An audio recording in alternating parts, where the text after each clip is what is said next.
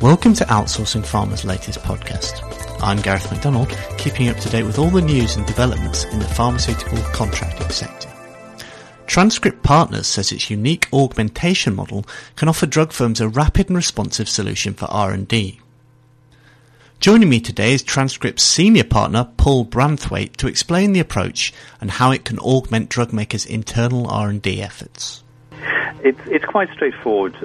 We provide knowledge and functional capability in drug development in what I would consider to be the widest context.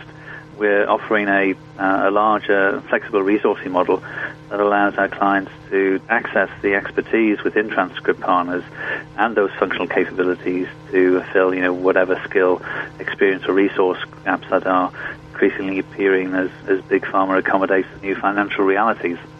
Okay, so you mentioned the financial realities there. Was that one of the motivations for setting up this approach? It was the principal one. I mean, as we all know, both pharma and biotechs have always faced formidable challenges. Indeed, we're hitting the almost perfect storm now in that we have excellent, difficult to improve, major revenue-earning drugs which are going generic, either have done or shortly. And frankly, there's very little incentive to create the next generation of blockbusters as the regulatory and remuneration hurdles are rising, and you couple that to the inherent increasing cost of drug development, and it's a real problem. So, pharma's reacted, and there's been significant reductions, both actual and continuing, of now what we would consider core drug development expertise and the infrastructure within mainstream pharma, which previously was held to be sacrosanct. If you think about what happened 10 years ago, with clinical operations, data management being reduced or outsourced to CROs. Now that's starting to happen big time to the preclinical and clinical experts, the regulatory, medical affairs and marketing teams. And although we're not addressing the marketing issue, we feel that the risk is that lowering the knowledge, the capacity and capability of companies to react to events and opportunities is eventually putting drug programs at risk. In sort of wider terms for pharmaceutical R&D service provision, how do you see it developing over the next few years, and what do you think will be the key factors? Well, the major drivers are no longer within the Western world.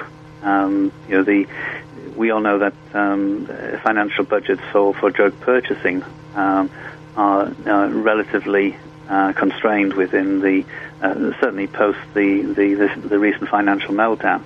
So it is obvious, and it indeed is obvious from the clientele that we're attracting, that the next big push in terms of that will be in the developing world, particularly India, to a lesser extent in China, and the shall we say the emerging economies within the Far East.